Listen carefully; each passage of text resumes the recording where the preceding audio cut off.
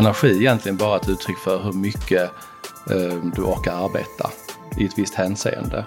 Sen kan man säga att man har energi till att bli frisk, man har energi för att klara av en prestation, man har energi till att betala en räkning. Allting kräver ju energi. Så att jag ser egentligen på energi som en resurs. Så att i det fallet så ser jag nog mer på energi som en elektriker snarare än en kemist. Är strömmen på eller inte? Är det så du tänker? Exakt. Exakt. Har vi rätt propp i proppskåpet? Om man nu inte är en vinnarskalle och ändå måste umgås med dem hela tiden så att säga, så gäller det att utveckla sig själv. Det är ju inte fruktbart att gå med i den grooven eller den energin för att man känner sig väldigt ensam ofta. Utan det gäller ju att låta sin energi lysa. Hej och varmt välkomna till Hälsorevolutionen. Så kul att just du lyssnar och vi påminner direkt om att prenumerera på vår podd på Acast eller där poddar finns, så får vi förutsättningar att podda länge och ofta. Jag heter Carina Lundstedt och är förläggare och producent och idag poddar vi från Marias sommarhus i Skåne.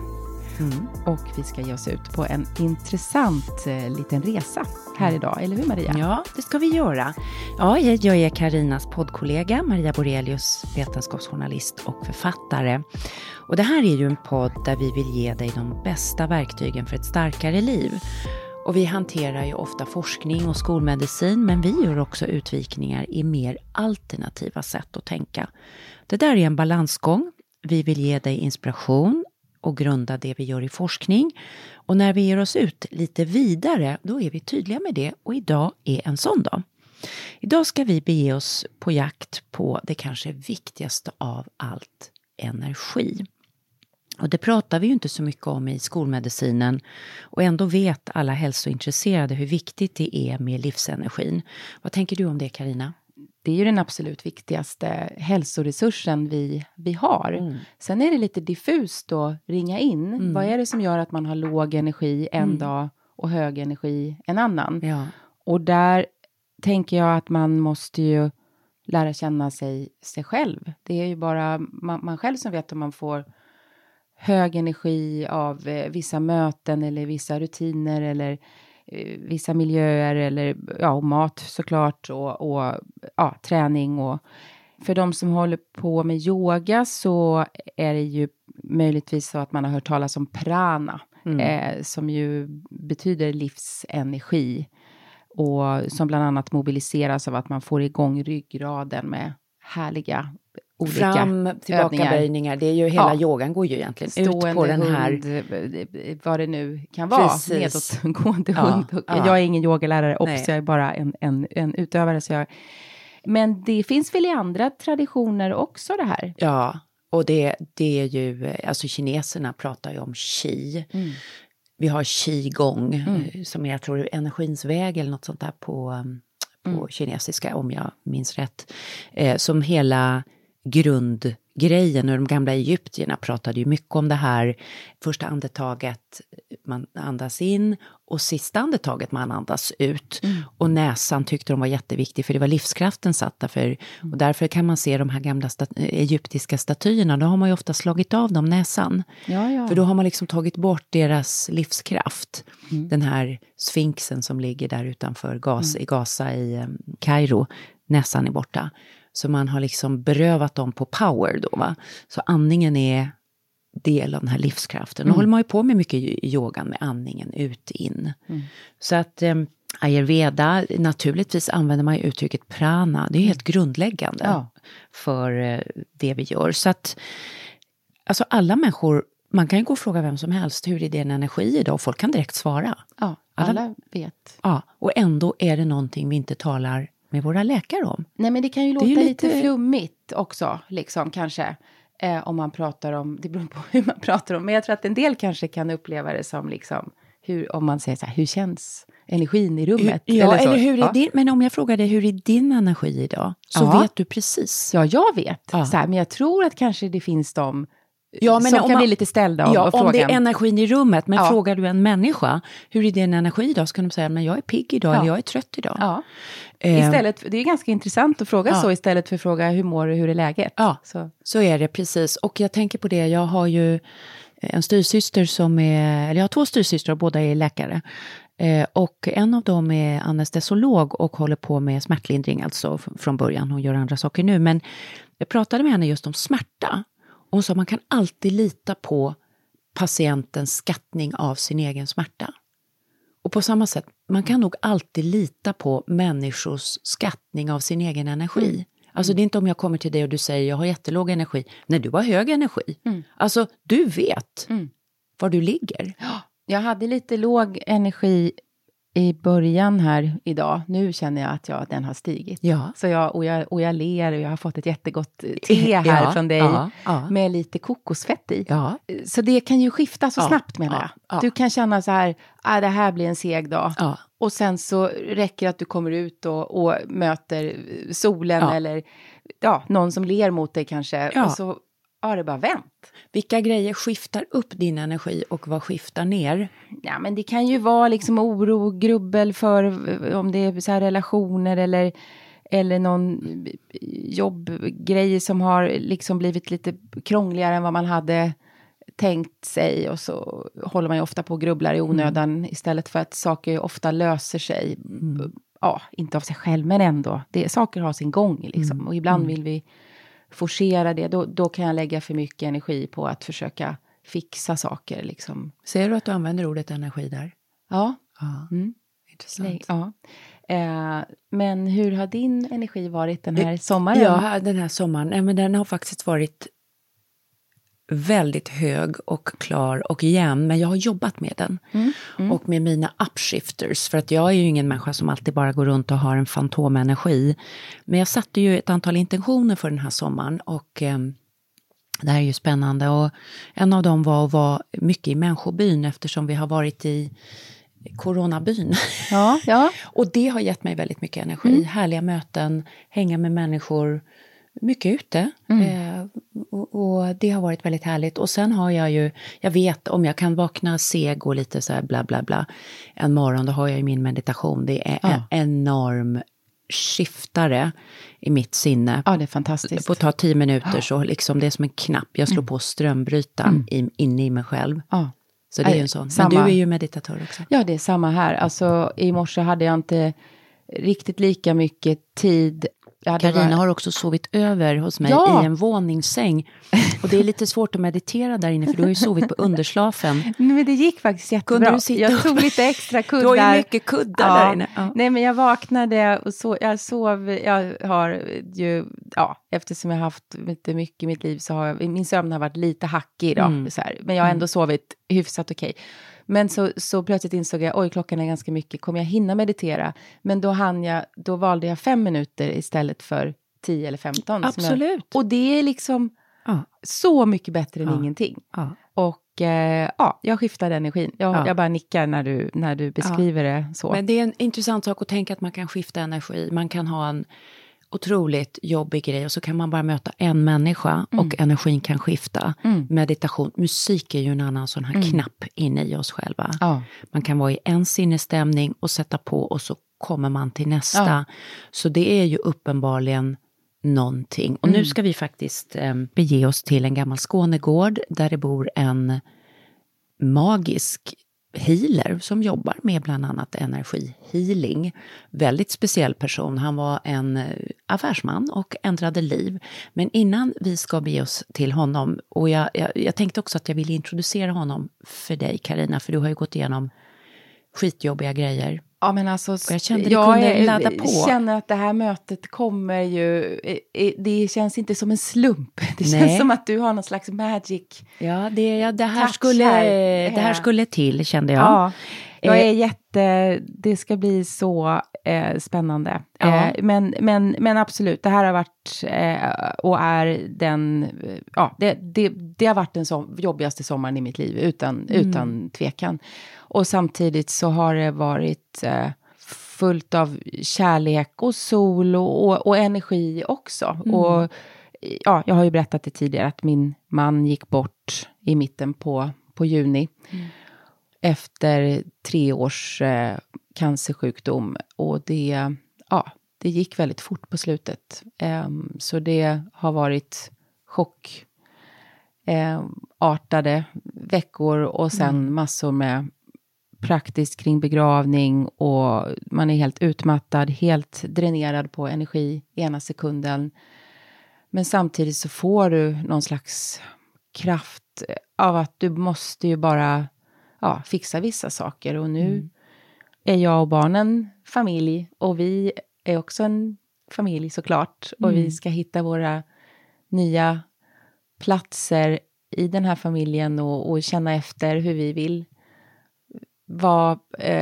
Och vad är det som behöver bli annorlunda och vad är det som inte behöver bli annorlunda. Och, så att det är väldigt mycket som pågår. Så. Och så var det en begravning fylld med väldigt mycket energi. Ja, vad så fint att du kunde men det var en fantastisk energi. Ljus och lätt och hög energi. Mycket musik. Mycket musik. Min man Anders var ju musikjournalist. Så att musiken var kanske det viktigaste på hela begravningen. Vi hade väldigt intensiva och härliga diskussioner om vad vi skulle ha för musik. För det fanns så mycket vi ville förmedla. Och så sen blev det väldigt, väldigt bra. Min syster spelade. Fantastisk. Och hennes fru spelade. Alltså de spelade ju ihop. Anna-Karin och Jenny, min syster, och Anna-Karin, min systers fru, spelade tillsammans under avskedet. Allt från George Michael till Daft Punk. Så det var liksom en fantastisk båge. Och sen hade vi en otrolig sångerska som heter Carolina Wallin Perez som har sjungit tillsammans med bandet Kent. Och Kent var en stor del av Anders liv och mitt liv också, musikaliskt sett. Det fanns hur många låtar som helst som vi valde mellan. Och de framförde, hon och en gitarrist framförde två Kent-låtar, fantastiskt. Begravningar kan ha ljus energi, också lustigt mitt i sorgen. Alltså den här, apropå energi. Och alla som har varit inne där går ut och har någon känsla om energin, eller hur? Och vi ska undersöka det här märkliga landskapet. Nej, men jag tror att det här är mitt favoritämne. Det här är ditt favoritämne. Jag ser det på dig. Du bara vibrerar upp från en lite morgontrött. Och innan vi åker till vår healer så ska vi titta lite, för vi har en testare med den här veckan också. Och det är ju så att det är inte bara Carina och jag som vibrerar upp på det här ämnet, utan det är ju 100 miljontals människor världen över, egentligen miljarders människor världen över, som använder alla möjliga tekniker för att förändra sin inre energi. Och det är ju allt från meditation till religion kan ju sägas innehålla spår av det här. I Indien till exempel håller man alltid på med både islam och Indien och i kristna traditioner med böner just på morgonen för att höja energin under dagen. Meditationen är en sån teknik, morgonyogan. Och en teknik som bland annat propagerats mycket av Oprah Winfrey heter The Secret. Magi säger en del, men det finns också kritiker som säger att det handlar för mycket om önsketänkande och för lite om att ta konkreta steg som förbättrar livet. Så hur är det med The Secret? Ja, vi har en testare med oss, Erika är 31. Hon bor i Stockholm och jobbar med kommunikation på ett logistikföretag. Och nu ska hon testa The Secret.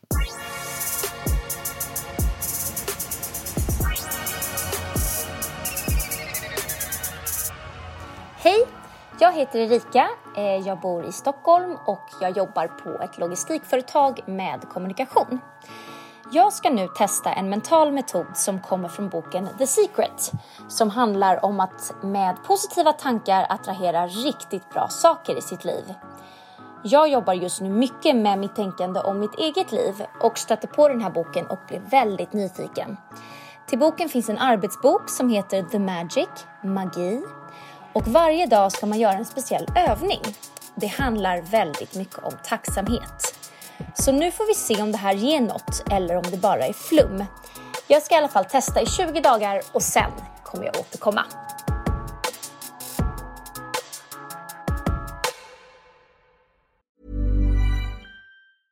Ever catch yourself eating the same flavorless dinner 3 days in a row?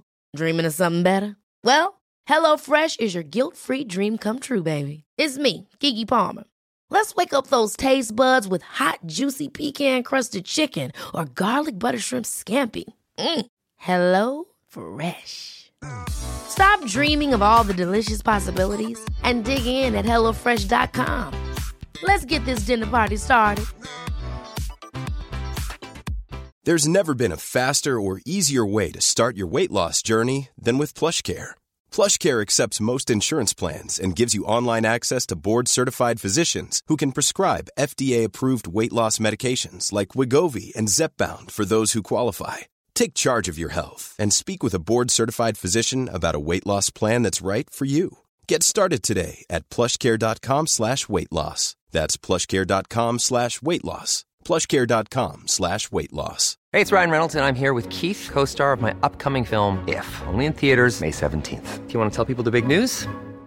All right, I'll do it. Sign up now and you'll get unlimited for $15 a month and 6 months of Paramount Plus Essential Plan on us. Mintmobile.com/switch. Upfront payment of $45 equivalent to $15 per month. Unlimited over 40 gigabytes per month. Face lower speeds. Videos at 480p. Active Mint customers by 531.24 get 6 months of Paramount Plus Essential Plan. Auto renews after 6 months. Offer ends May 31st, 2024. Separate Paramount Plus registration required. Terms and conditions apply if rated PG. Ja, det där var Erika, och nu går vi och sätter oss i bilen och brummar iväg, eller hur? Absolut.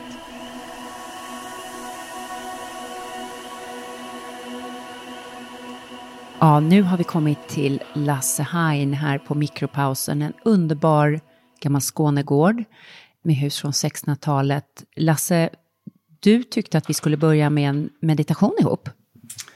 Ja, det tycker jag. Jag tycker att det kan man ha som en standard i alla umgängen. Att hitta en liten gemensam ska vi säga, plats. Så att man kan hitta ett utrymme där man kan sen utvecklas tillsammans. Så att touchbase, en liten check-in kanske fungerar bra. Ska vi börja med det? Ja, då gör vi det. Det är bra. Då kan vi bara sitta ner och börja med kanske att ta kontakt med fötterna. Det är bra om man har fötterna i golvet. Fortsätt att fokusera på knäna, höftlederna, sittmusklerna. Kan komma upp till ländryggen, skulderbladen, axlarna. Men kanske också händerna, fingrarna, underarmarna, överarmarna, upp till axlarna. Och kan också känna in kanske nacken, bakhuvudet och hjässan.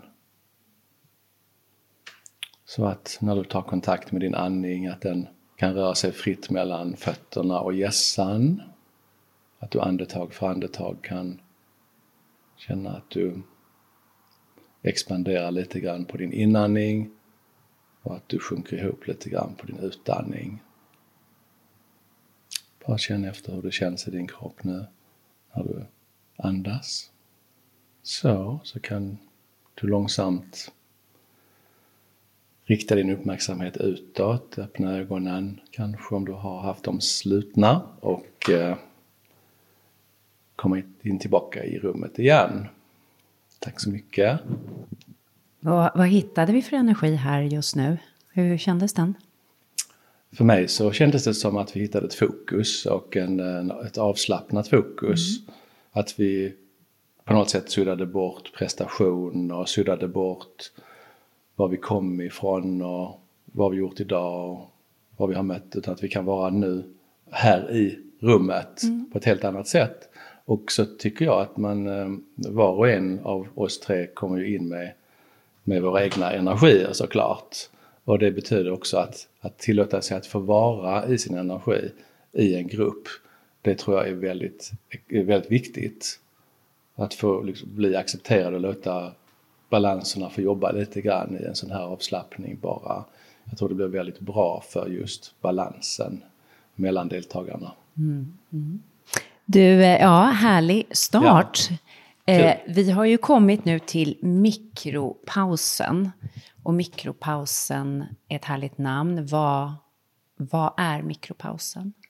Ja, det är roligt att du frågar just det, därför att mikropausen kom till någonstans 2007 och det kom egentligen till så i den formen att vi tänkte oss att det skulle vara som ett vilrum. Det heter inte vilorum, utan det ska heta företagen med anställda över 50 anställda rekommenderades ju att ha någon form av ett vilrum. Det får inte heta vilorum, för det skulle ju markera att det var den sista vilan. Det här var en vila på vägen. Så därför får det inte heta vilorum.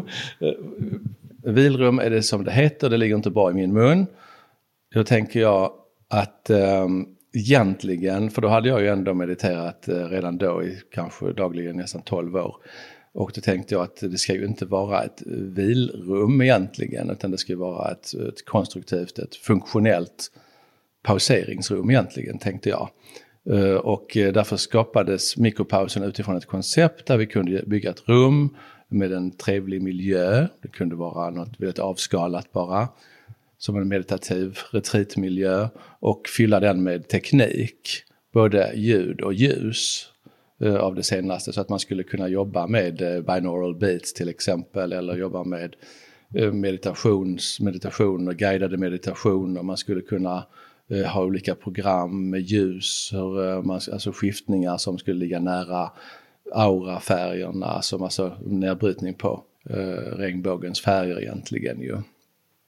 Eftersom då var det ju rätt så populärt att tänka så att ljusterapi påverkade kroppen på ett positivt sätt. Då tänkte jag att istället för ett vilrum, som i förlängningen kanske också skulle bli ett vilorum, så tänkte jag att en mikropaus, så att mikropausen blev som det rummet man skulle gå till. Jag tänkte, men nu ska jag in på mikropausen här i 10 minuter och göra en... Tanka lite. Tanka på lite energi. Exakt så var det.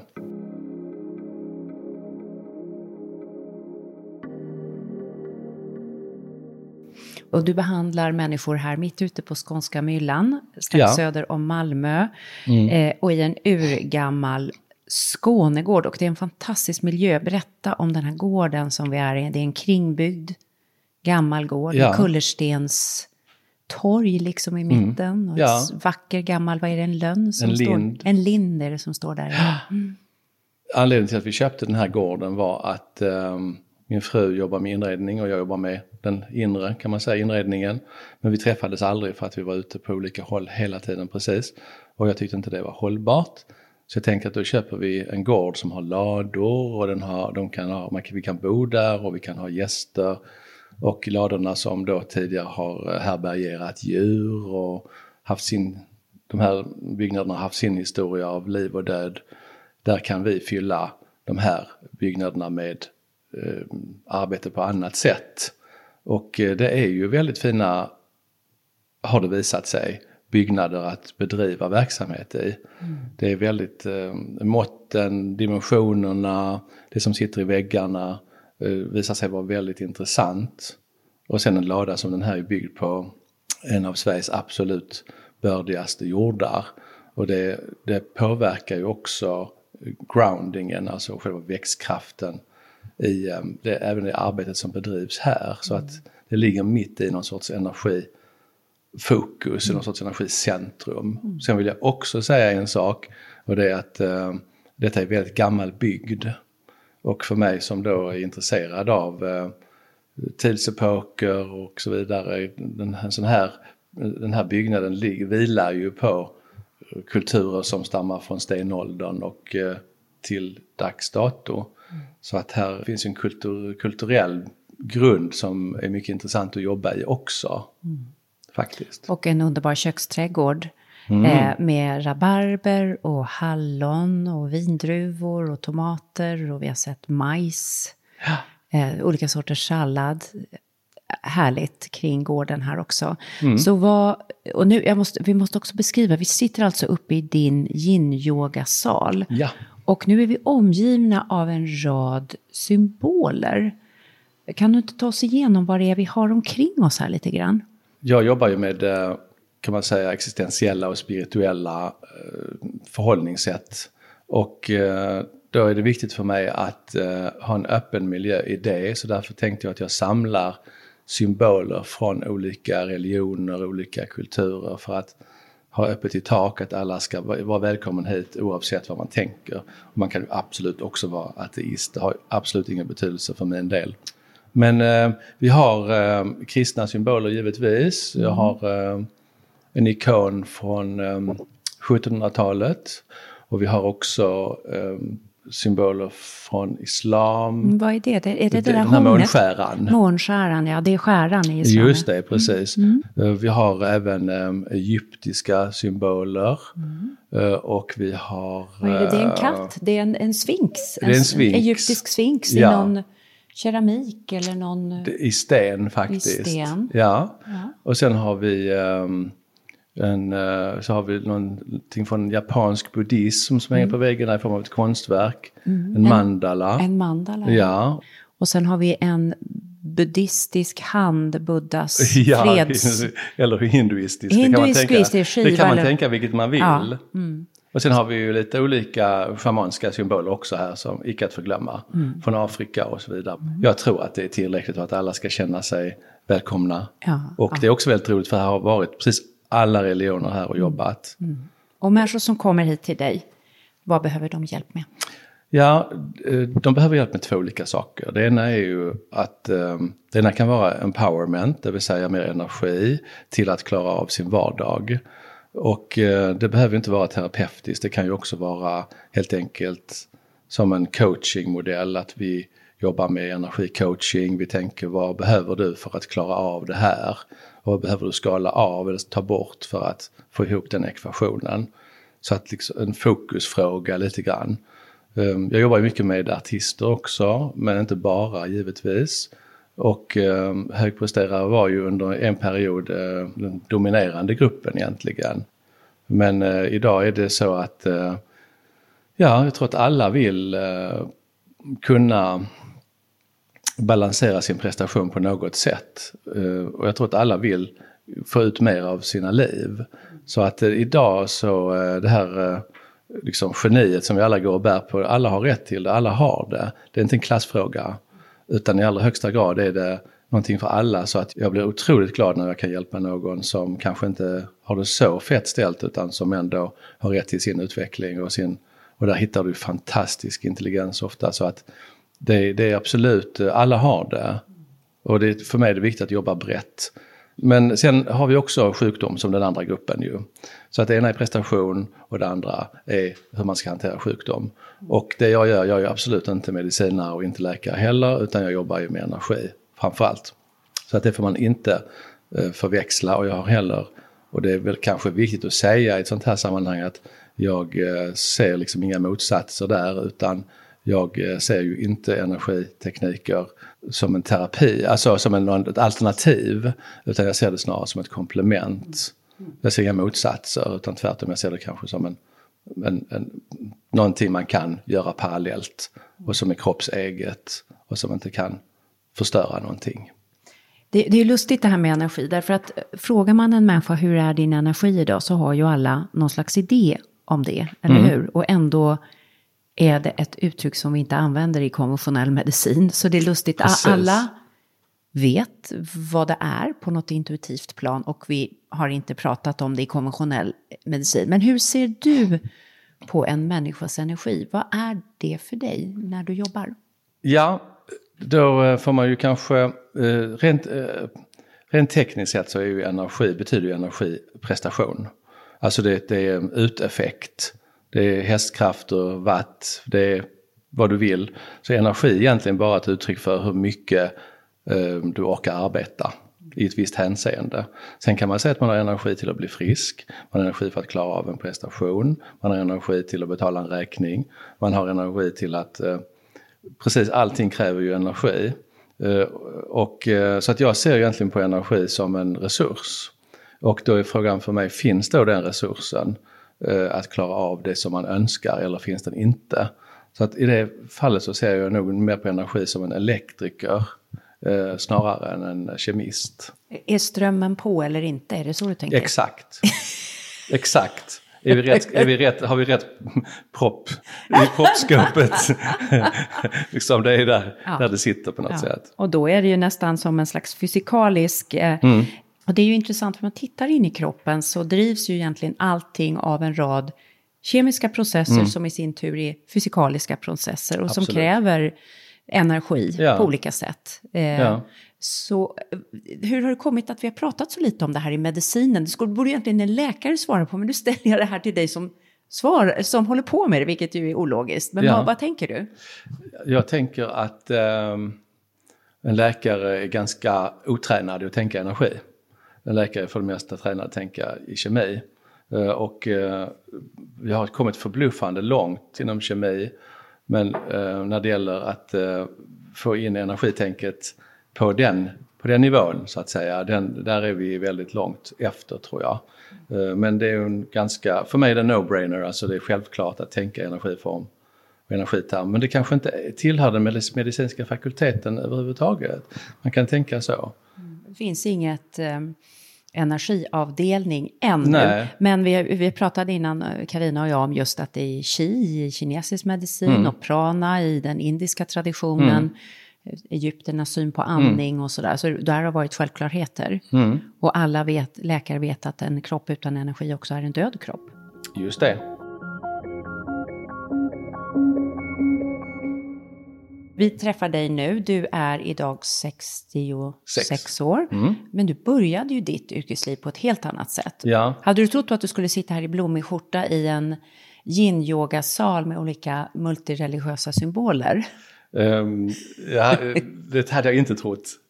Men samtidigt så har jag ju haft den identiteten inom mig redan från början. Så att egentligen så har mitt liv styrts av val kanske. Jag kommer från en familj som är välbärgad, eller som var välbärgad. Så mina föräldrar har gått bort och farföräldrarna också. Och det gav vissa självklara val där det gäller utbildning och så vidare. Så att vad skulle man göra då i den familjen? Ja, man vill ju kanske, utan att kasta något skit på föräldrarna på något sätt, tvärtom, de var mycket kärleksfulla. Så såg de ju gärna att man skulle bli någonting som var i linje med det som de representerade kanske, som farföräldrarna representerade. Och då var det självklara valet att fokusera kanske på ekonomi eller på något av de naturvetenskapliga ämnena istället. Och så därför så utbildade jag mig till ekonom. Och vidare därifrån så jobbade jag på familjeföretaget och sen så skaffade jag mig egna företag. Och sen kom jag till en punkt när det inte längre gick att jobba med på det viset. Det slet in i dig? Det slet i mig, och det så gick en av de stora företagen som jag hade byggt upp, eller den största enheten, den gick i konkurs efter 7 års hårt arbete. Och det var, man kan ju alltid säga att en konkurs är ens eget fel såklart. Men samtidigt så var det ju också en svår miljö att bedriva just den verksamheten i. Så att när dammet hade lagt sig efter det så hade jag ju naturligtvis en chans att fortsätta att göra det, och banken var mycket generös och frågade om jag ville fortsätta, men jag sa nej. Därför att då tog någonting överhanden i detta, för jag insåg att jag hade gått in i en vägg, inte vad man menar idag att jag var utmattad på något sätt, utan det var liksom vägs ände med det livet. Jag hade en chans att göra någonting annat, och jag tänkte bara jag måste försöka att lära mig mer om meditation och det som är verkligen som det som är jag. Och jag kanske också tänkte att jag var en produkt av mångas projiceringar och önskemål. Och att jag i det läget hade en chans att bryta mig ut och göra någonting. Så det var nog ett mycket aktivt val jag gjorde då. Och det skriver vi 92, alltså 1992. Så att det första efter det jag gjorde var att jag träffade en buddhistisk utövare i Malmö som heter Dharma Vajra. Och han lärde mig meditera under ett antal år. Och vi åkte också på retreat tillsammans. Och ja, den vägen. Men det var också nödvändigt för att komma till rätta med vem jag var. Lite grann, och försöka komma lite grann på djupet av det. Det här är ju spännande, för jag tror många känner igen sig i en sån här berättelse. Kanske inte exakt i vad som skedde med dig, men att man börjar sitt liv och utför saker som andra förväntar sig av en. Och så är det någonting som sliter, och så plötsligt stänger livet en dörr, och så öppnas ett fönster eller man vill öppna ett annat fönster. Mm. Och vad var det som gjorde att du liksom vågade ta det här klivet då ut genom fönstret istället för att stå och boxas i dörren hela tiden? Ja, jag har tänkt på det väldigt mycket i mitt liv, såklart. Det enkla alternativet hade ju varit att copy-pasta liksom och köra på. Men jag såg verkligen att jag var inne i en återvändsgränd. Jag var tvungen att backa ut, jag var tvungen att lära mig någonting från början. Alltså någonting nytt, någonting som var en annan del av mig. Som kanske också var sannare än det som jag hade gjort. Med det sagt vill jag absolut inte dissa det jag hade gjort. Men, för det var nog bra. Men, sannare mot dig kanske som ja, sannare mot mig själv. Exakt, tack. Det håller jag med om. Och det kändes bra, men det kändes också väldigt farligt. Jag kommer ihåg när jag fyllde 40 så höll jag ett tal också för mina vänner och sa att när jag var 50 så skulle jag aldrig tjäna en spänn på ekonomi. Och alla tittade på mig ungefär som om jag hade blivit galen. Ja, livet tar oss på resor. Ja.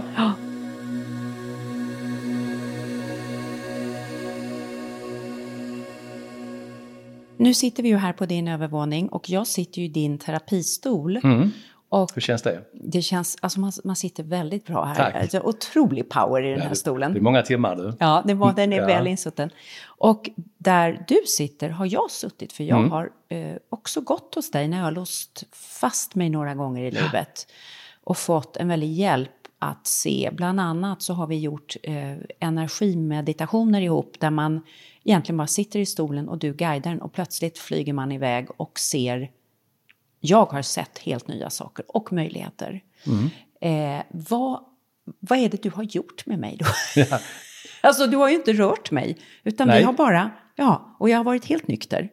Ja, du har varit helt nykter. Ja, för jag har inte gjort någon pupillkoll på dig precis. Nej, ingenting. Jag har varit helt nykter. Men du har sett väldigt normal ut. Ja, helt normal. Ja. Icke drogad, ingenting. Nej. Och ändå har det varit som en, inre, yttre, jag kan inte riktigt beskriva det. Vad händer då egentligen? Det är väldigt individuellt vad som händer. Jag strävar efter att klä av lite grann våra olika begränsningar så att komma ner till lite större och bredare energilager. Och det kan man göra genom meditation och det har vi också gjort. Då får man ju komma in lite grann på dels meditativa tekniker och dels vad de skulle vara bra för. I vilket syfte skulle vi meditera och mot vad? Alltså, man måste gå in med någon form av frågeställning när man mediterar på det viset. Man måste gå in, därför har vi ju alltid en pratstund innan man går in i meditation. För att ska man stiga ner i det som vi kallar för det undermedvetna. Och egentligen är det bara en konstruktion för allting är ju det medvetna. Alltså den ocean är ju inte en underocean och en överocean utan vi är ju i den här oceanen hela tiden.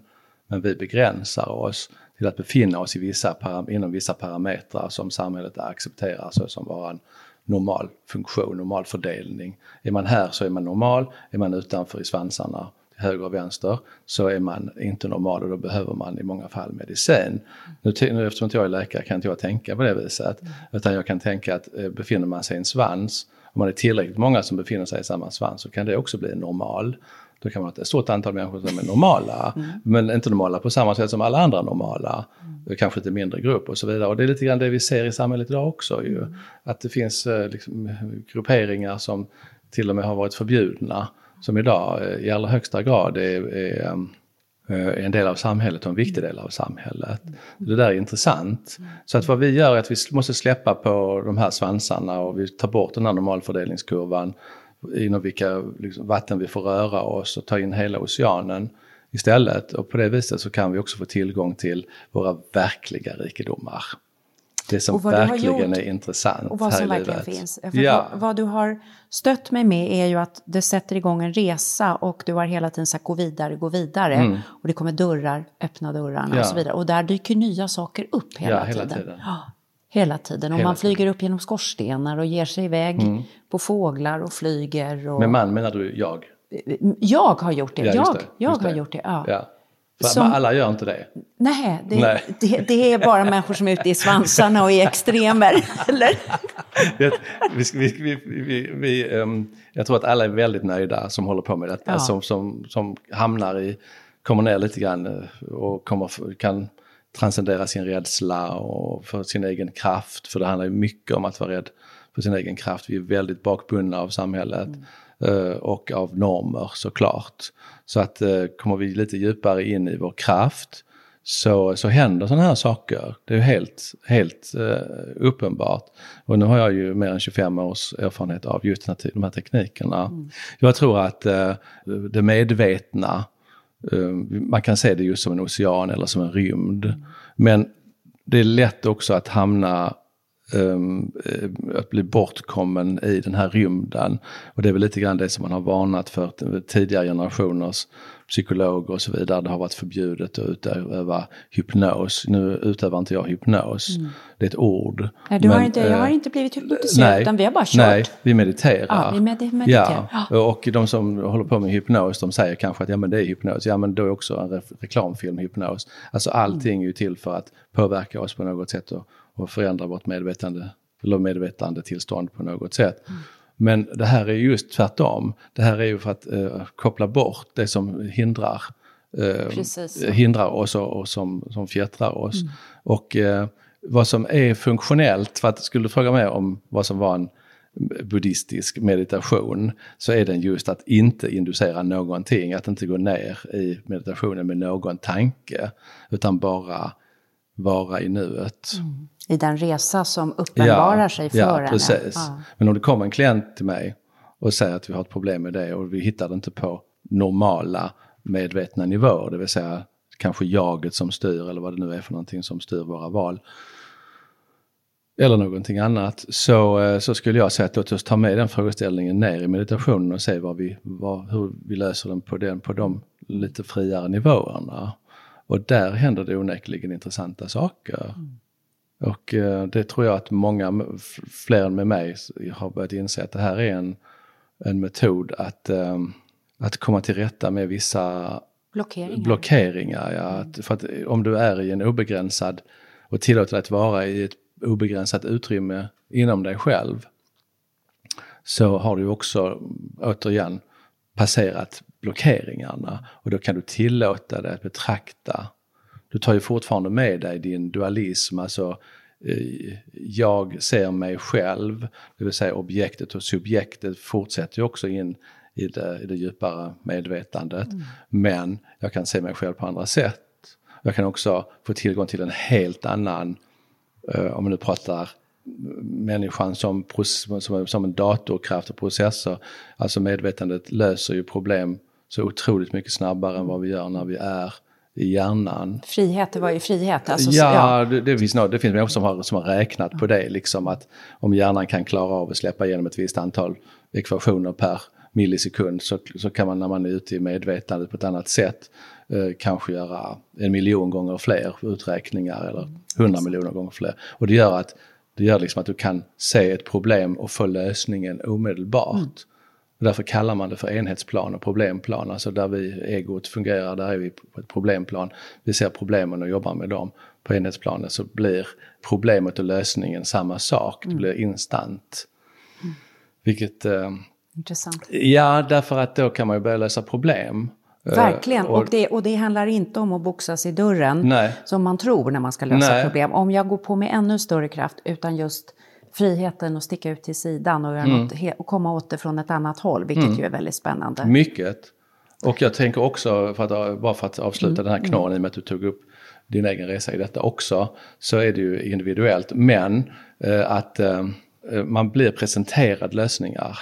Man kanske blir försatt i miljöer. Du säger att man kommer in med olika dörrar in i nya rum som kan, och det betyder att tar du med dig en frågeställning in här, inte viljemässigt men intentionsmässigt, att du bara liksom har en liten laddning på var du vill landa i den här oändliga oceanen, så kan du liksom nästan be ditt undermedvetna att visa dig lösningar på problemet utan att du själv går in med vilja eller med egna kunskaper, utan du bara, alltså inlästa empiriska kunskaper, utan din inre visdom visar dig hur du ska agera. Intressant. Ja, det är spännande och det är ytterligt helande. Alltså du kan ju få en orsak, och det vet ju även psykoanalytiker att lägga på bänken i sex år här hos mig och så kom en gång i veckan eller varannan vecka och så går vi till botten med dina rädslor eller vad det är för någonting. Och förr eller senare, och jag tycker jättemycket om psykoanalys, även om det idag nästan inte finns. Eftersom det är dyrt och långsamt. Det passar inte vår tid. Men det bygger lite grann på samma tanke att du måste komma ner till kärnan. Bara det att om du tillåts gå ner i ditt undermedvetna på det här viset så kan de här krafterna som tillåter dig att navigera i den här oändliga rymden ta dig till platser som kan förklara orsaken till problemet. Och lösningar, för det är ju det. Jag har ju hittat lösningen själv. Du har inte sagt något mer än guidat mig. Nej. Jag har hittat i mig själv. Absolut. Och helt oväntade saker. Det var mycket oväntat. Mycket oväntade lösningar har jag fått. Som jag dessutom har följt. Och det kommer bli en ny bok i höst som resultat av dem. Så tack för det. Den ska läsas.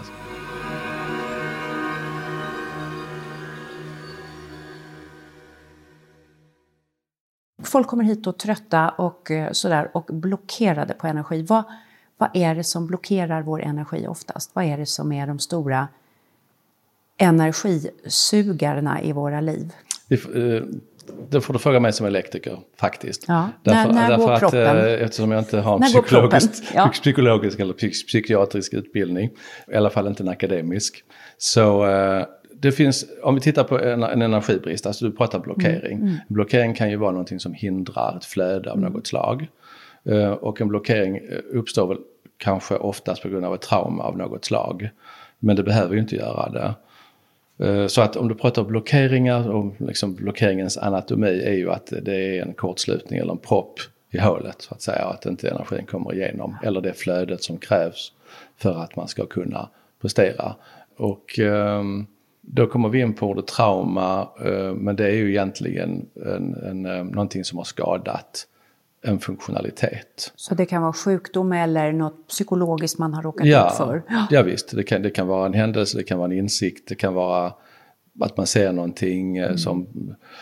Det kan vara att... livskris? Ja, det kan vara att man trillar av cykeln och skadar ett knä, man kan sätta sig på rumpan plötsligt och så 20 år senare har man en allvarlig sjukdom i ryggraden därför att energin har blivit blockerad. Det skulle kanske beskrivas på ett annat sätt av någon annan yrkesgrupp. Men där energin inte flödar, där det bjuder ju in till sjukdom. Absolut. Så att det gäller ju att som elektriker kan jag tänka att vi kan följa energi på ett annat sätt än vad man gör inom medicinen. Och det tycker jag är en av de största och intressantaste. Och det är inte alls kontroversiellt att säga det, utan tvärtom det är två olika sätt att se på saker. Därför att energiflöde, om den här lampan som vi ser framför oss här inte lyser, så i de flesta fall, om man kommer till sjukhuset så tittar man på lampan och behandlar den. Om jag som elektriker, eller på något sätt, men om jag som elektriker ser att lampan inte lyser så kan jag ju faktiskt följa, jag kan titta på lampan, den kan vara trasig men det kan också vara kontakten till lampan, det kan vara sladden, det kan vara kontakten, det kan vara att jag har glömt betala elräkningen.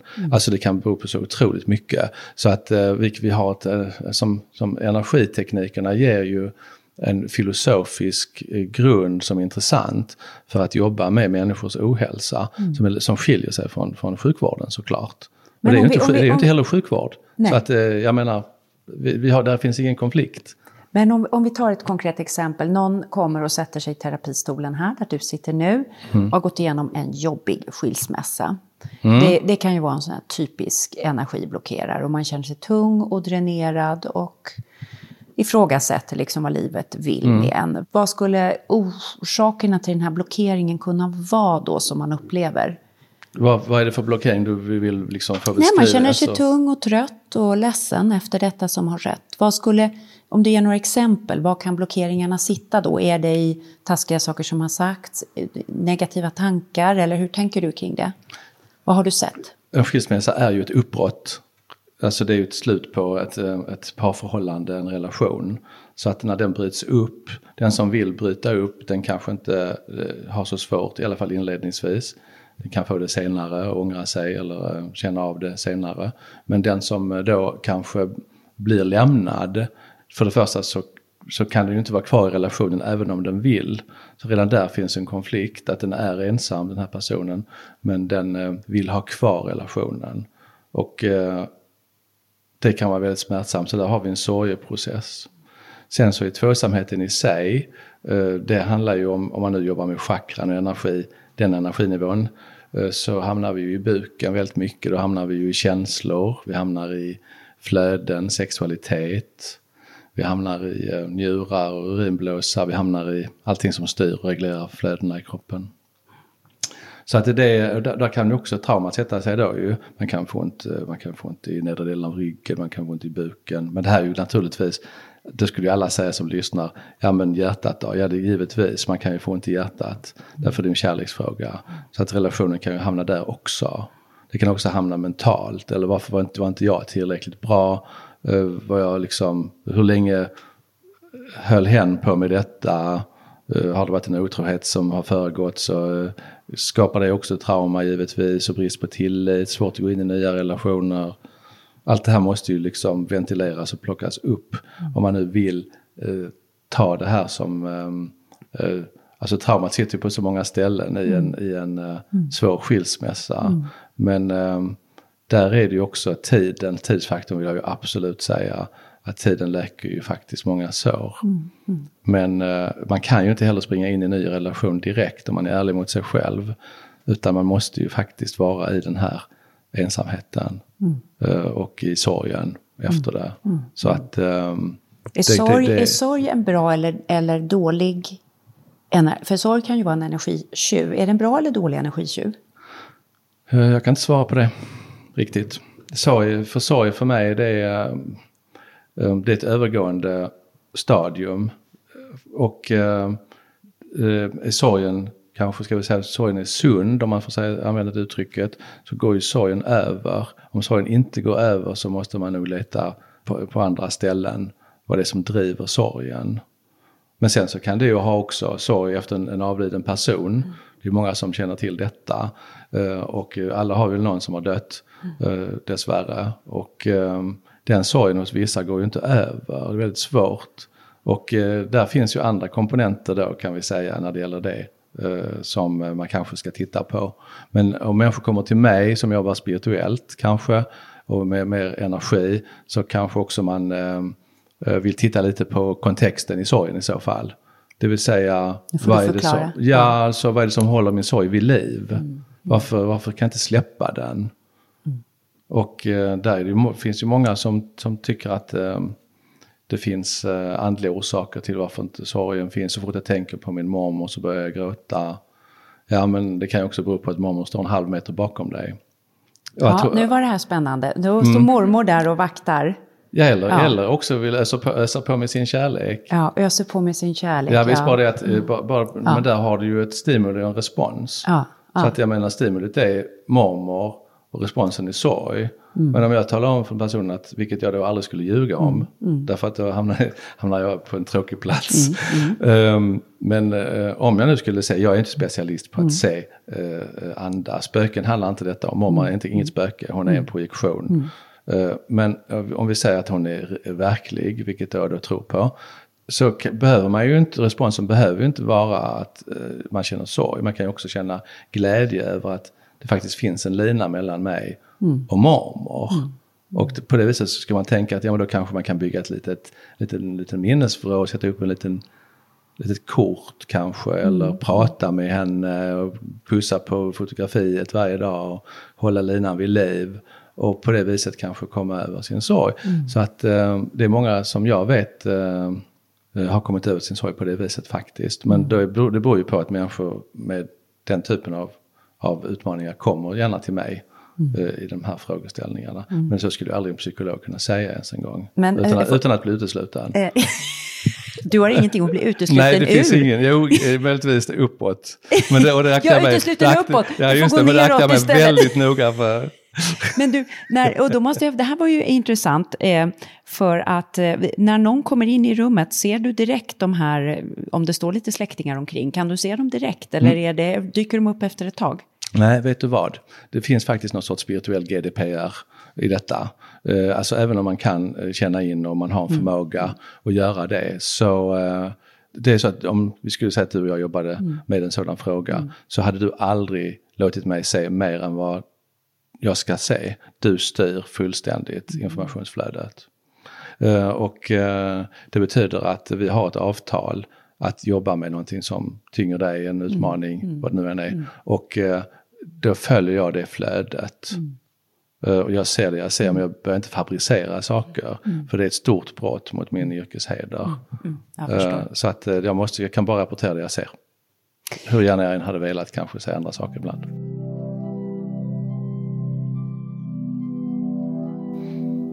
Du, alltså om man tittar i västerlandet idag så har vi ju ett materiellt välstånd som är större än någon hade kunnat drömma om.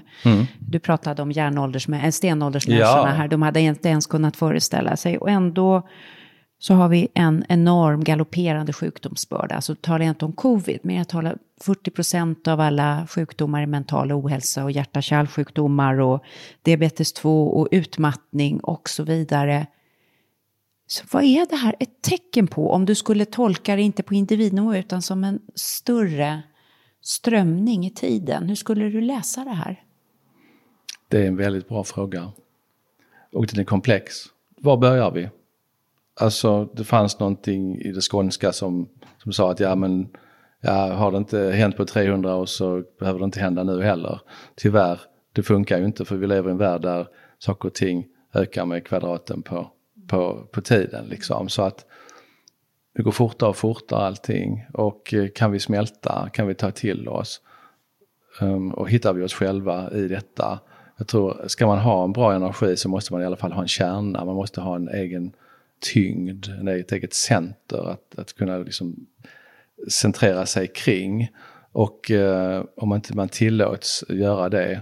Och nu vet jag att du är journalist, men media är ju inte lätta i många fall. Att de blåser på dag ut och dag in med likartade frågeställningar tills människor faktiskt inte vet vad de ska göra och inte har en egen uppfattning heller. Så att vi har en enorm indoktrinering, vi har en teknikutveckling som kanske också är provocerande för många som tar energi från dem. Vi vet inte vad mobiler tar när de ligger, alltså vad de tar, stjäler från oss eller strålning. Vi har miljögifter, vi har hela den här klimatförändringen också. Så att det finns mycket hot.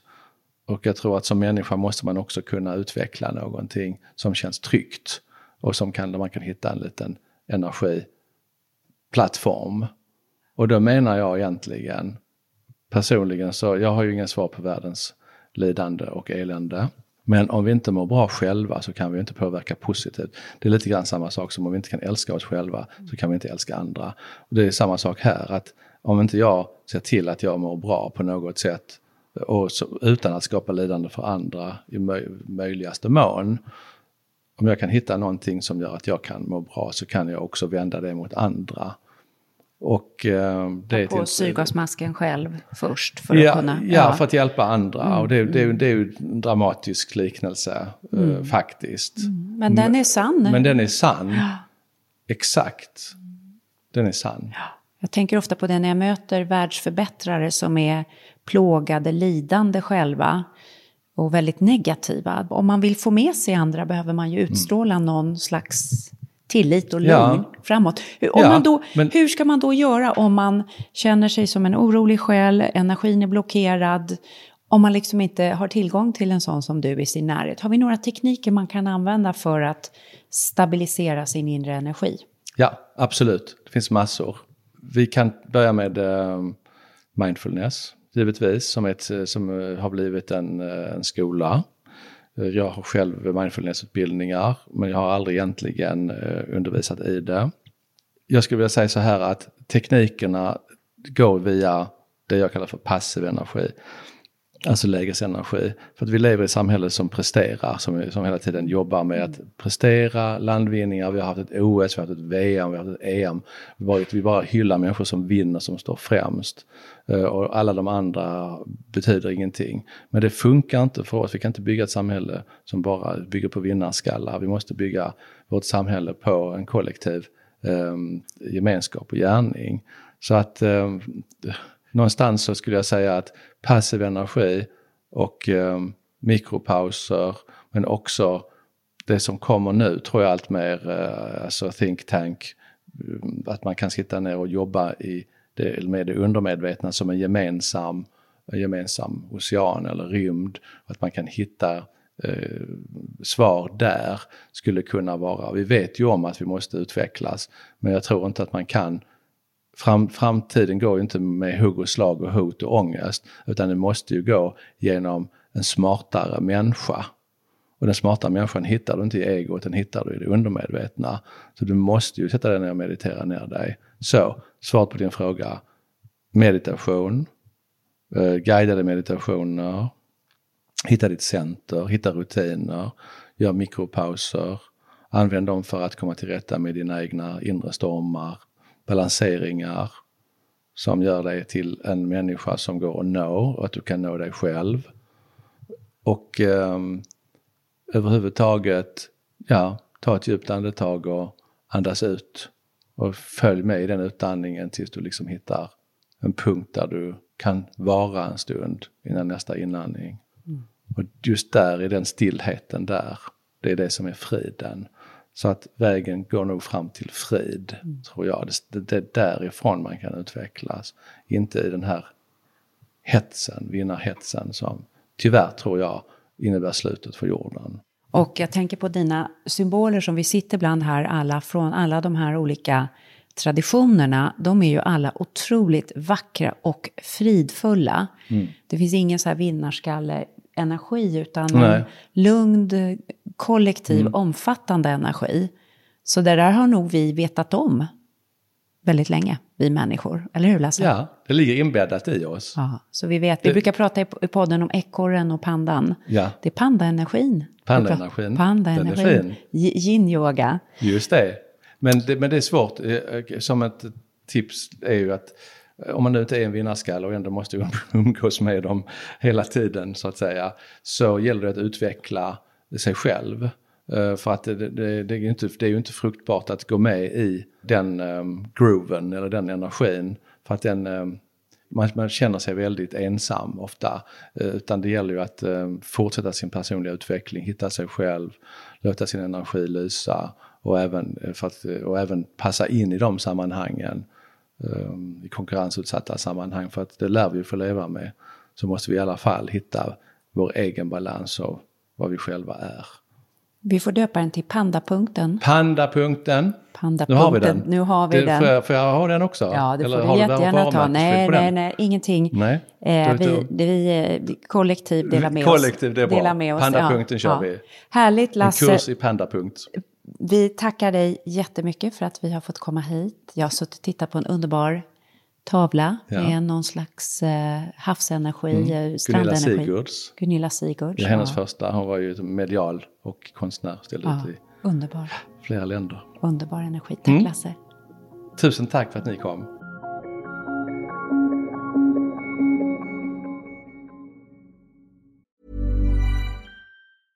Ready to pop the question? The jewelers at BlueNile.com have got sparkle down to a science with beautiful lab-grown diamonds worthy of your most brilliant moments. Their lab-grown diamonds are independently graded and guaranteed identical to natural diamonds, and they're ready to ship to your door. Go to BlueNile.com and use promo code LISTEN to get $50 off your purchase of $500 or more. That's code LISTEN at BlueNile.com for $50 off. BlueNile.com, code LISTEN. Hey, I'm Ryan Reynolds. Recently, I asked Mint Mobile's legal team if big wireless companies are allowed to raise prices due to inflation. They said yes. And then when I asked if raising prices technically violates those onerous two-year contracts, they said, "What the f*** are you talking about, you insane Hollywood ass?" So to recap, we're cutting the price of Mint Unlimited from $30 a month to just $15 a month. Give it a try at mintmobile.com/switch. $45 up front for 3 months plus taxes and fees. Promo rate for new customers for limited time. Unlimited more than 40 gigabytes per month. Slows full terms at mintmobile.com. Hey, it's Ryan Reynolds, and I'm here with Keith, co-star of my upcoming film, If, only in theaters May 17th. Do you want to tell people the big news? All right, I'll do it. Sign up now and you'll get unlimited for $15 a month and 6 months of Paramount Plus Essential Plan on us. MintMobile.com/switch. Upfront payment of $45 equivalent to $15 per month. Unlimited over 40 gigabytes per month. Face lower speeds. Videos at 480p. Active Mint customers by 531.24 get 6 months of Paramount Plus Essential Plan. Auto renews after 6 months. Offer ends May 31st, 2024. Separate Paramount Plus registration required. Terms and conditions apply if rated PG. Ja, jag vet inte vad jag ska... Jag hittar nästan inte orden här. Därför att jag är helt Vi sitter kvar omtumlad av samtalet. I rummet. Och Lasse har gått ut. Och jag tänkte så mycket på dig. Och vad kom för känslor och tankar? Ja, men såklart det här som han pratar om kring sorg. Som ju kan vara så mycket. Något man har förlorat. Ja, när någon har gått bort i ens närhet, som i mitt fall, så, och hur det kan påverka en. Men att det, alltså jag har väl alltid varit jätteintresserad av det här med energi, men nu är jag ju det ännu mer. Och allt jag känner wow, vad jag skulle vilja lära mig mer om det här. Och det är ju så logiskt på något sätt att om vi är blockerade på energi, att vi kan få olika typer av problem. Det behöver ju inte leda till sjukdomar, men kan kanske göra det i värsta fall. Men att det faktiskt handlar så mycket om att energin ska flöda. Och när det flödar, vi pratar ju om flow på ett väldigt fritt sätt. När man har flow i ett projekt eller flow i livet. Och det tycker ju inte folk är konstigt. Men vad är det egentligen? Och hur kan man påverka sin egen energi? Hur kan man ta ansvar för sin egen energi? Vad man sänder ut. Att faktiskt inte släppa med sig massa skit till ett möte eller vad det kan vara. Utan faktiskt försöka bli lite mer medveten kring sin energi. Det tycker jag... Väldigt spännande tanke. Och stor grej om man tar ansvar för det. Men det här är alltså en del av min som skeptiska så här, naturvetarhjärna. När jag hörde om det här först så var jag rätt sådär undrande. Men sen så har jag ju mött så många människor som har fått hjälp av Lasse. Och då blev jag nyfiken själv när jag var blockerad. Så det är någonting som sker här som är väldigt intressant. Och att undersöka det och vara lite öppen inför det. Och jag tänker, eftersom jag är väldigt intresserad av ayurveda. Alltså man har ju förstått det här. Lasse pratade om de här stenåldersmänniskorna. De visste också att det fanns hög och låg energi. Det är ju inte nytt, det är bara att vi har tappat bort massa det är redskap. Slags växtkraft i växter, livsenergi i djur. Och det som inte fungerar, död materia, är utan energi. Men vad är detta och hur hanterar man det så liksom inte blir totalt flummigt? Men jag tycker det är så spännande att man kommer tillbaka till det här som vi nu har döpt till pandapunkten. Alltså att i stillheten kan man födas på nytt i sin energi. Och det här stämmer ju också så väl med ayurvedan där man ägnar sig otroligt mycket åt pandavård. Det är ju massage i timmar. Det är panda ut och in. Liksom. Så de gamla och Lasse kallar det för mikropausen. Att man måste kunna få in det i vardagen på ett naturligt sätt. Precis som att vi borstar tänderna eller lär oss att äta mer hälsosamt eller få in träningen, så måste vi få in det mentala. Annars dräneras vi på energi och vi kan inte skylla på någon. Det är alltså bara vi själva kan ordna vår egen energi. Visst, man kan till slut skylla på väder och vind och att det är så grått och tråkigt ut och att man är trött.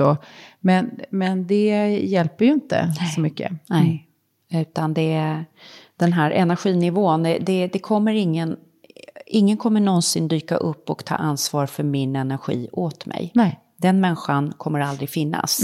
Den fanns när jag var liten, min mamma och min pappa. Men nu finns inte, den människan är jag.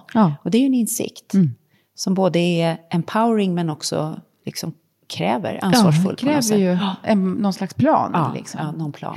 Nej, men det här är ju ett enormt ämne. Vi får bara vidare i det här. Hoppas att vi ska återkomma till relativt snart på olika sätt. Men vad härligt att börja med en meditation. Det får vi göra flera gånger. Vi vill ju sprida energi. Tänker. Det är ju en av poddens huvudsakliga syften. Precis. Mål att få sprida energi. Verkligen. Och nu ska vi gå till Erika.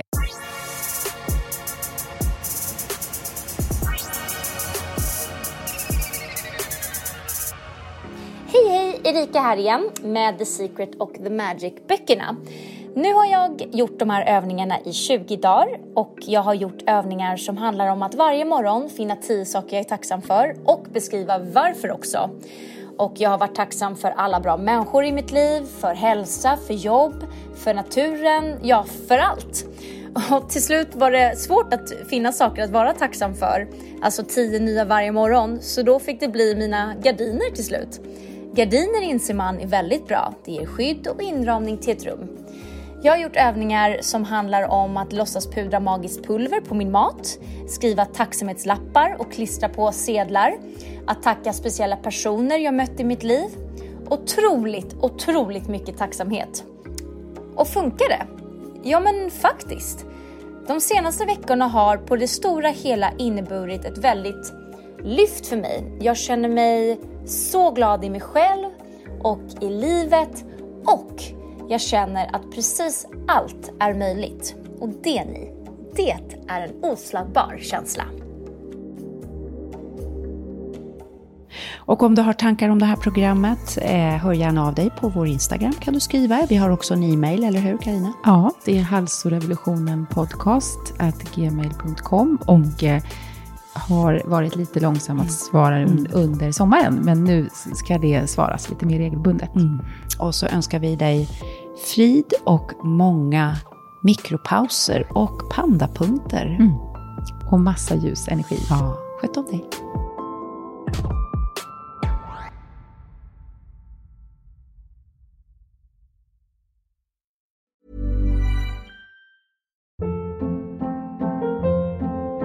Hold up. What was that? Boring. No flavor. That was as bad as those leftovers you ate all week. Keke Palmer here, and it's time to say hello to something fresh and guilt-free. Hello Fresh. Jazz up dinner with pecan-crusted chicken or garlic butter shrimp scampi. Now that's music to my mouth. Hello Fresh. Let's get this dinner party started. Discover all the delicious possibilities at hellofresh.com. Even when we're on a budget, we still deserve nice things. Quince is a place to scoop up stunning high-end goods for 50 to 80% less than similar brands. They have buttery soft cashmere sweaters starting at $50, luxurious Italian leather bags, and so much more. Plus, Quince only works with factories that use safe, ethical, and responsible manufacturing.